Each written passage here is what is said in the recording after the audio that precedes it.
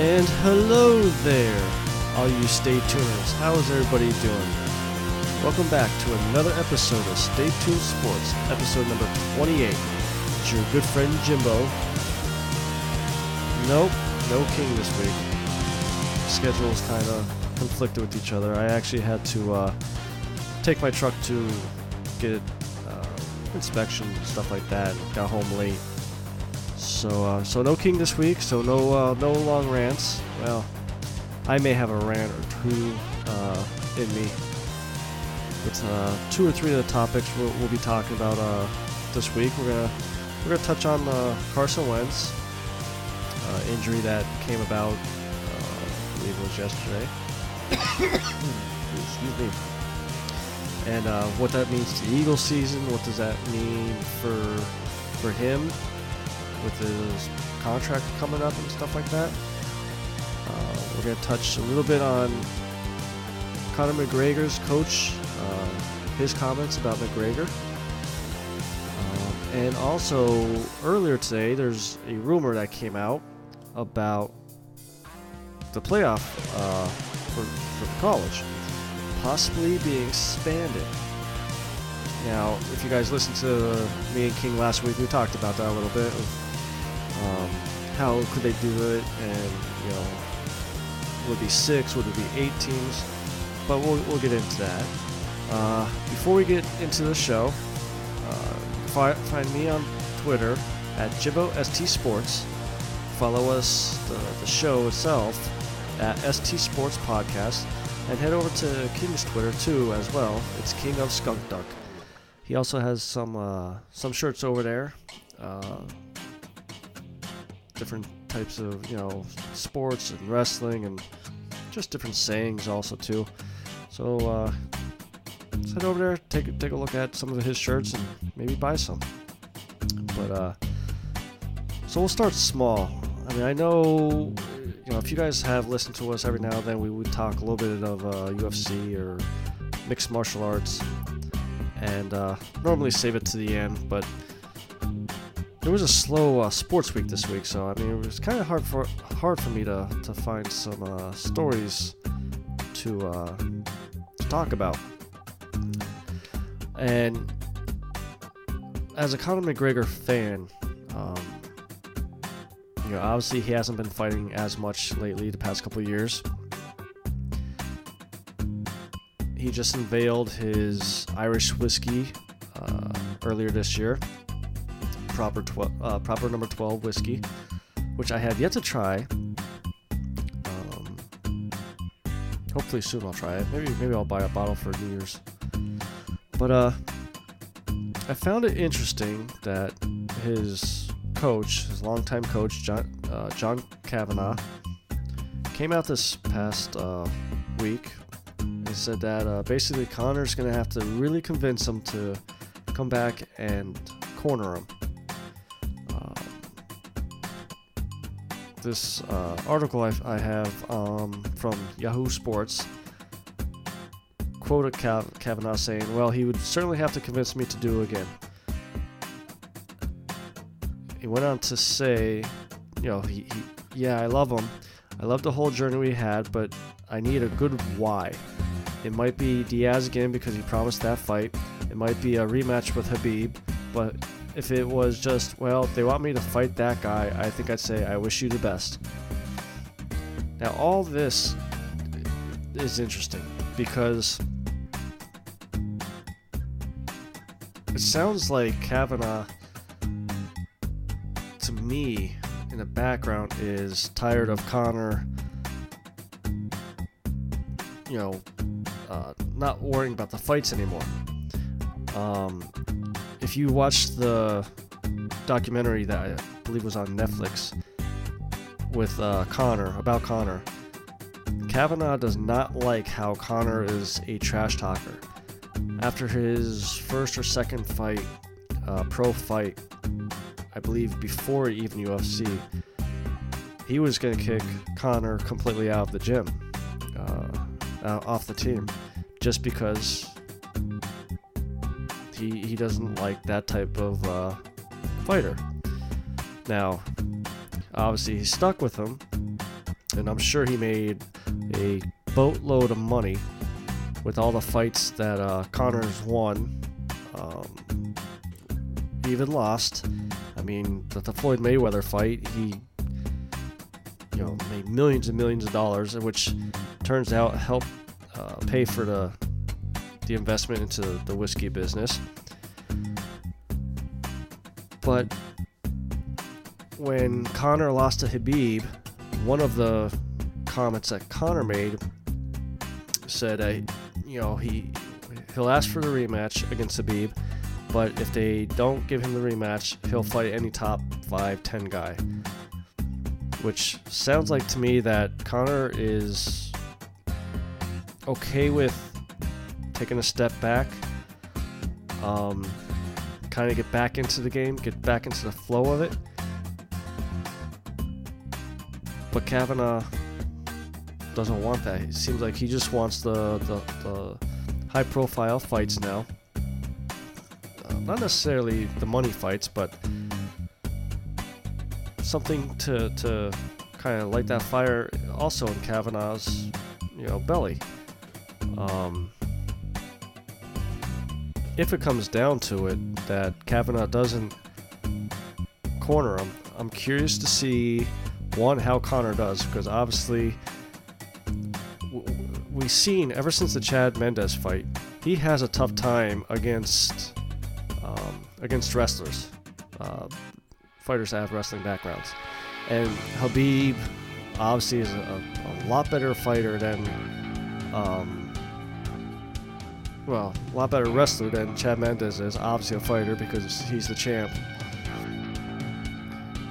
And he exposed Conor fully that if you know how to wrestle, you could beat Conor. The key is to not get tagged by that left hook. So if Conor has to go with a new coach, and I believe Kavanagh has been his coach since 2008, so almost 10 years. So you're going back to the drawing board basically and trying to learn a new way of training with a new coach. You might not like his way of training, and it'll be interesting to see exactly what happens with Conor, with Conor's career. He has 2 kids now. Does he keep fighting? When he first came onto the scene, he was fighting 2-3 times a year. Now here it is, past 3-4 years, he's only fought two or three times. He fought Floyd, I believe 2 years ago, and he fought Khabib just a few months back. And before Floyd, I believe it was a year before that, is when he fought, was it Jose Aldo? So, I mean, just the fact that you gotta stop and think, who his last few opponents were, just shows how often he fights anymore. And again, that might be another reason why Kavanagh doesn't want to back him, is because Conor might be coming across to Kavanagh that he just doesn't have that fire to fight anymore. And with 2 kids, a wife, if your head is not fully in to the fight game, you could get severely hurt. Almost like, Rocky IV. Yeah, Rocky IV with Apollo Creed. He thought it was just a exhibition fight, Apollo Creed did, and got killed. Now, I understand that's a movie, but it does happen in combat sports. Look at Tim Hagg, a couple years back, boxing. Died in a boxing ring. Now, I believe actually that one was an exhibition fight too. So, it'll be interesting to see what Conor's career going forth, will be. While we're on the MMA topic too, got a little bit of a rant or a gripe I want to get off my chest, because I'm getting tired of hearing about the whole, is this fighter the greatest of all time? Max Holloway fought Brian Ortega last Saturday, defended his belt, and won, I believe, by choke. And they're already labeling Max Holloway, is he the greatest featherweight champion? Now here's the thing. They said that about Jose Aldo. He was. It just, he got old, the game caught up to him. Conor came in, beat him. Now Conor also beat Max Holloway. So how can you say Max Holloway is the greatest of all time for the featherweight division when he got beat by Conor? Shouldn't Conor be the greatest of all time? I think in sports we throw the phrase greatest of all time around too loosely. It just seems, another example, UFC. Heavyweight division, Randy Couture. Definitely, without doubt, one of the greatest of all time for that division. Brock Lesnar comes in, defeats him. Is he the greatest of all time? Cain Velasquez comes in, beats him. Is he the greatest of all time? But with Brock, Cain, Junior Dos Santos, who's another one, they only won 2 or 3 fights before they started to kind of decline or got hurt. Cain Velasquez hasn't fought in how many years? Lesnar is still on suspension for steroids or PEDs, whichever you want to call it. They said that about Stipe Miocic. Now they're saying about Daniel Cormier, who can't beat John Jones, even though John Jones was on PEDs and cocaine and whatever else he got popped with over the years. Back in the day, I think greatest of all time, that phrase, meant something. Nowadays, it just doesn't seem like it. So, you know, is Max Holloway the greatest of all time for featherweights? No.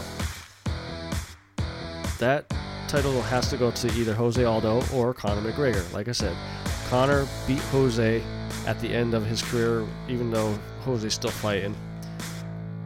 Those two are up there. Heavyweights, you gotta go with Randy Couture, Mark Coleman, you know, some of the original guys, because they were consistent with their defense, belts, and fighting activity and stuff like that. That's my little rant about titles kind of being floated around a little bit too much. Next topic, this is going to lead to another rant, but this is about Carson Wentz. So, came out yesterday that Carson was held out of practice due to back spasms, and then it came out that he may not be playing Sunday night against the Rams because of the soreness and the spasms. Well, came out today that after some tests, he has a fractured vertebrae and may miss the rest of the season. The one thing that scares me was about this before I actually read the details was I believe Tony Romo was the one that had the broken vertebrae too, and 2 years later retired and now is in the booth. So it came out that Carson had a fractured vertebrae, but the only good news was it does not need surgery. All he needs is time to heal it up, which, like I said, you know, only 3 games left. We got Nick Foles starting. I would just shut him down for the year, and hopefully next year he comes back healthy. Now, this is the 3rd year that he hasn't had a full season. He has yet to play a full season with the Eagles. Every year he's been hurt. Last year was a blown ACL. This year it was the back. first year was a game or two for a concussion or back injury, maybe even. But that's his style. He's a very physical quarterback. Likes to run, likes to scramble. That's just how he is. Now,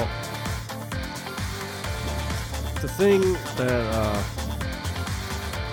obviously you guys know I'm an Eagles fan. The thing that bothers me is there's a lot of Eagles fans out there that want to move on from him because he's not having a great year. He actually is not that bad this year. He's actually only has, I believe it was 9 interceptions. And I started to see a lot of these Eagles fans bash him. And let's put Nick Foles back in there because he won us the Super Bowl. First off, Wentz got us to the playoffs. I'm sorry. Foles only played the last 2 or 3 games of the season and stunk. We got lucky that we got the first round bye, and he had an extra week to prepare. Now, what he did in the playoffs, I'm not taking that away from him. It was awesome. You know, I don't know if it was luck. I don't know if he just hit the right time, like peaked at the right time, but it worked. Came into this season, and what happened the first 2 games? He stunk. So all these Eagles fans, so-called fans, that want to bash Wentz because our team stinks, here's some stats for you. Here's something to look to next time the Eagles play. And I brought this up multiple weeks. When we run Josh Adams, and I'm not saying he's a superstar, but when we run him at least 20 times a game, we win. Our offense moves the ball. Our defense plays well. If you're a newbie to football, here's the thing. A running game is your best offense for a defense because you're chewing up clock. You're keeping your defense fresh for later in the game. I mean, look at this past week. The time of possession was, I think they said 2-1. It was like 40 minutes for the Cowboys and 20 minutes for us. Dig into it. Josh Adams had 6 rushes. And those 6 rushes, he had 6 yards of carry. 6 yards of carry. You run it once, you're 2nd and 4.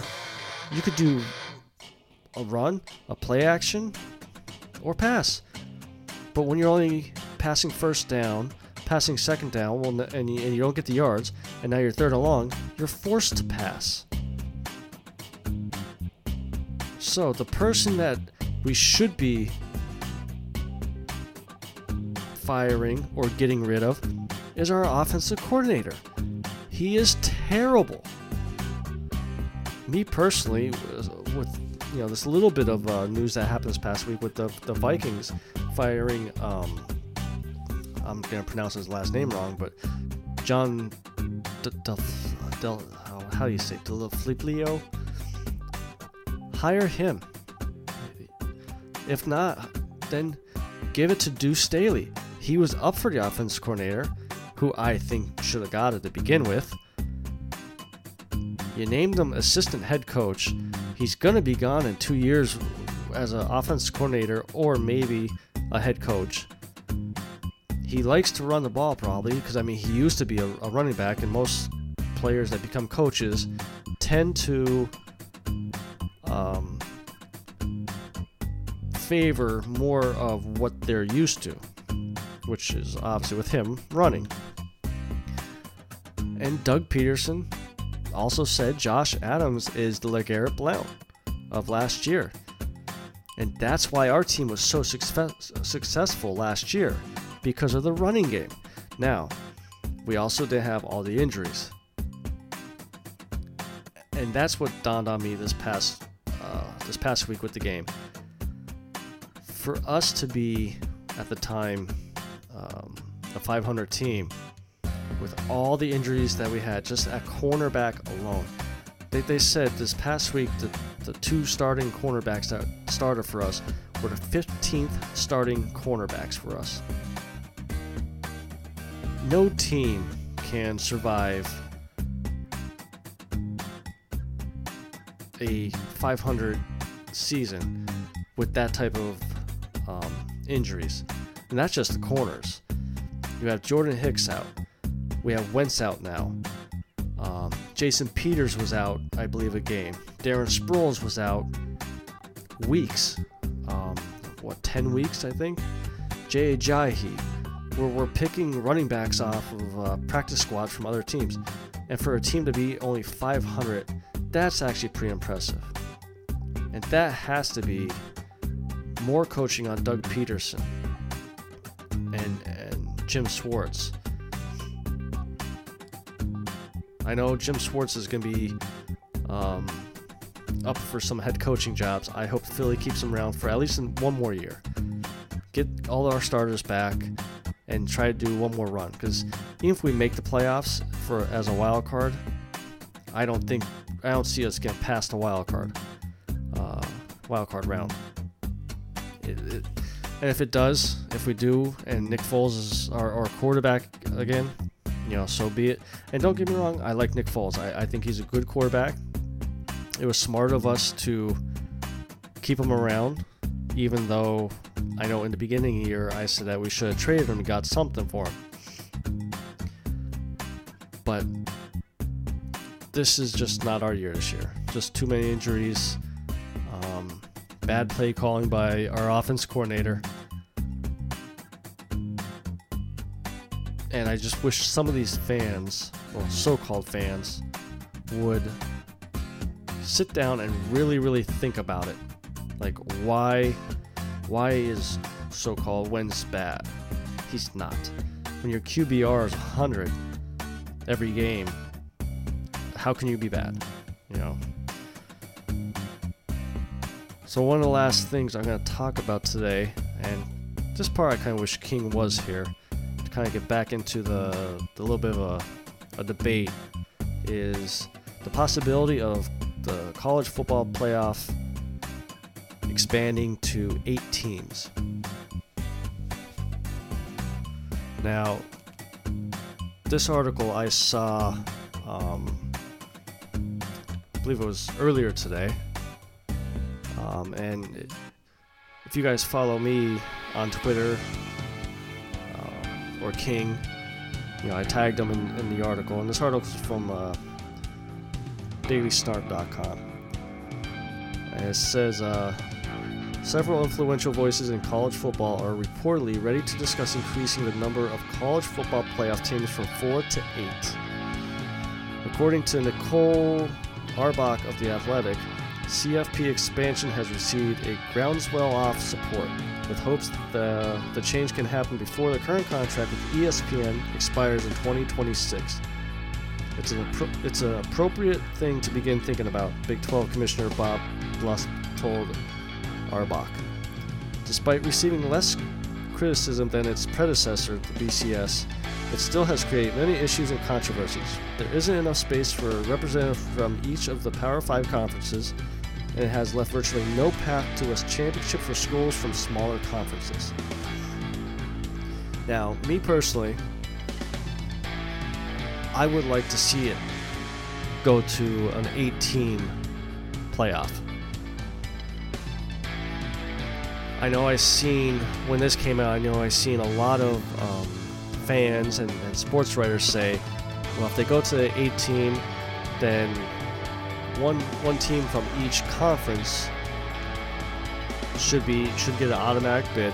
So whoever wins their conference should be an automatic bid, and then the other 3 spots would be basically get voted in, like how we do now for the top 4. I'd be okay with that. My only issue would be with the automatic bids for the conferences, the 5 main conferences. What happens if a team wins a conference and say is ranked 16th or 12th. Like, for example, the American Athletic Conference has USC, Temple, Cincinnati, Houston, Memphis, Tulane. They're the only ones that actually have a winning record. Obviously, UCF is ranked. Temple isn't. Cincinnati isn't. What happens if What happens if Houston beats UCF, who's not ranked? They make it, and you will have, say, I'll use Notre Dame for example. We weren't sure if Notre Dame was definitely going to get in this year.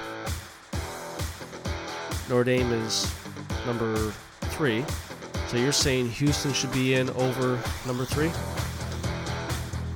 I'd be okay with the automatic bids for the conferences as long as there's some stipulations. Say you have to be a top 10 team. And if you're not a top 10 team, then that conference gives up their spot. And instead of having 3 spots to get voted in, it would be 4 spots you can get voted in. Or, the way I think they should do it is how they do it now. You just vote in the 8 best schools that you think deserve to be in there. Which, again, if you guys follow King, he posted what the games would be this year. And I'll tell you what, there would be some interesting games. Other than the Alabama game. I'm pulling the rankings up now to kind of tell you guys who it is. So, if they went the top 8 teams, like I said I think they should go as, you would have Alabama against UCF. That would be interesting just because of the whole, we're national champions last year. Then you would have Clemson against Michigan, potentially a good game. Notre Dame against Ohio State, I think that would be a really good game. Oklahoma against Georgia. That one could be a good game too as well. So, I mean, really, the Bama UCF, I think Bama would blow them out. But the other games, I think, would be really entertaining. Now, if you did the 8, so right now we do top 4, and we do December 29th, and then I'm pretty sure it'd be the following week. You would have to do. You would almost have to get rid of the conference championship week. Make that your first bowl games, and then 2 weeks later start basically the playoffs. I really think they should go to 8, just because, like I said, also it would eliminate the argument that, say Notre Dame would have to. Well, Notre Dame would have to join a conference, and that's if they made the one stipulation that conference titles don't matter. But if they do say, if you win your conference, maybe that would push some of these schools that aren't part of a conference to join a conference and win their title and get the automatic bid, or take the chance and try to get voted in. So it's definitely interesting. Like the article said, the contract, they want to try to get it done before the contract, which is up in 2026. I think you're going to see this happen within the next 2 years. 2 years. I don't think it's going to happen next year. I don't think there's enough time. And I think it'll be a lot more interesting, like I said, with those games, with how the rankings are right now. It could have been a very exciting college football year, even though it is now. It really actually was. So, but I think that's going to be it for this week. Thanks for joining us, guys. You can follow me on Twitter at Jimbo ST Sports. Follow the show at ST Sports Podcast, and head over to King's Twitter at King of Skunk Duck. I'm your good friend Jimbo, signing out. See ya.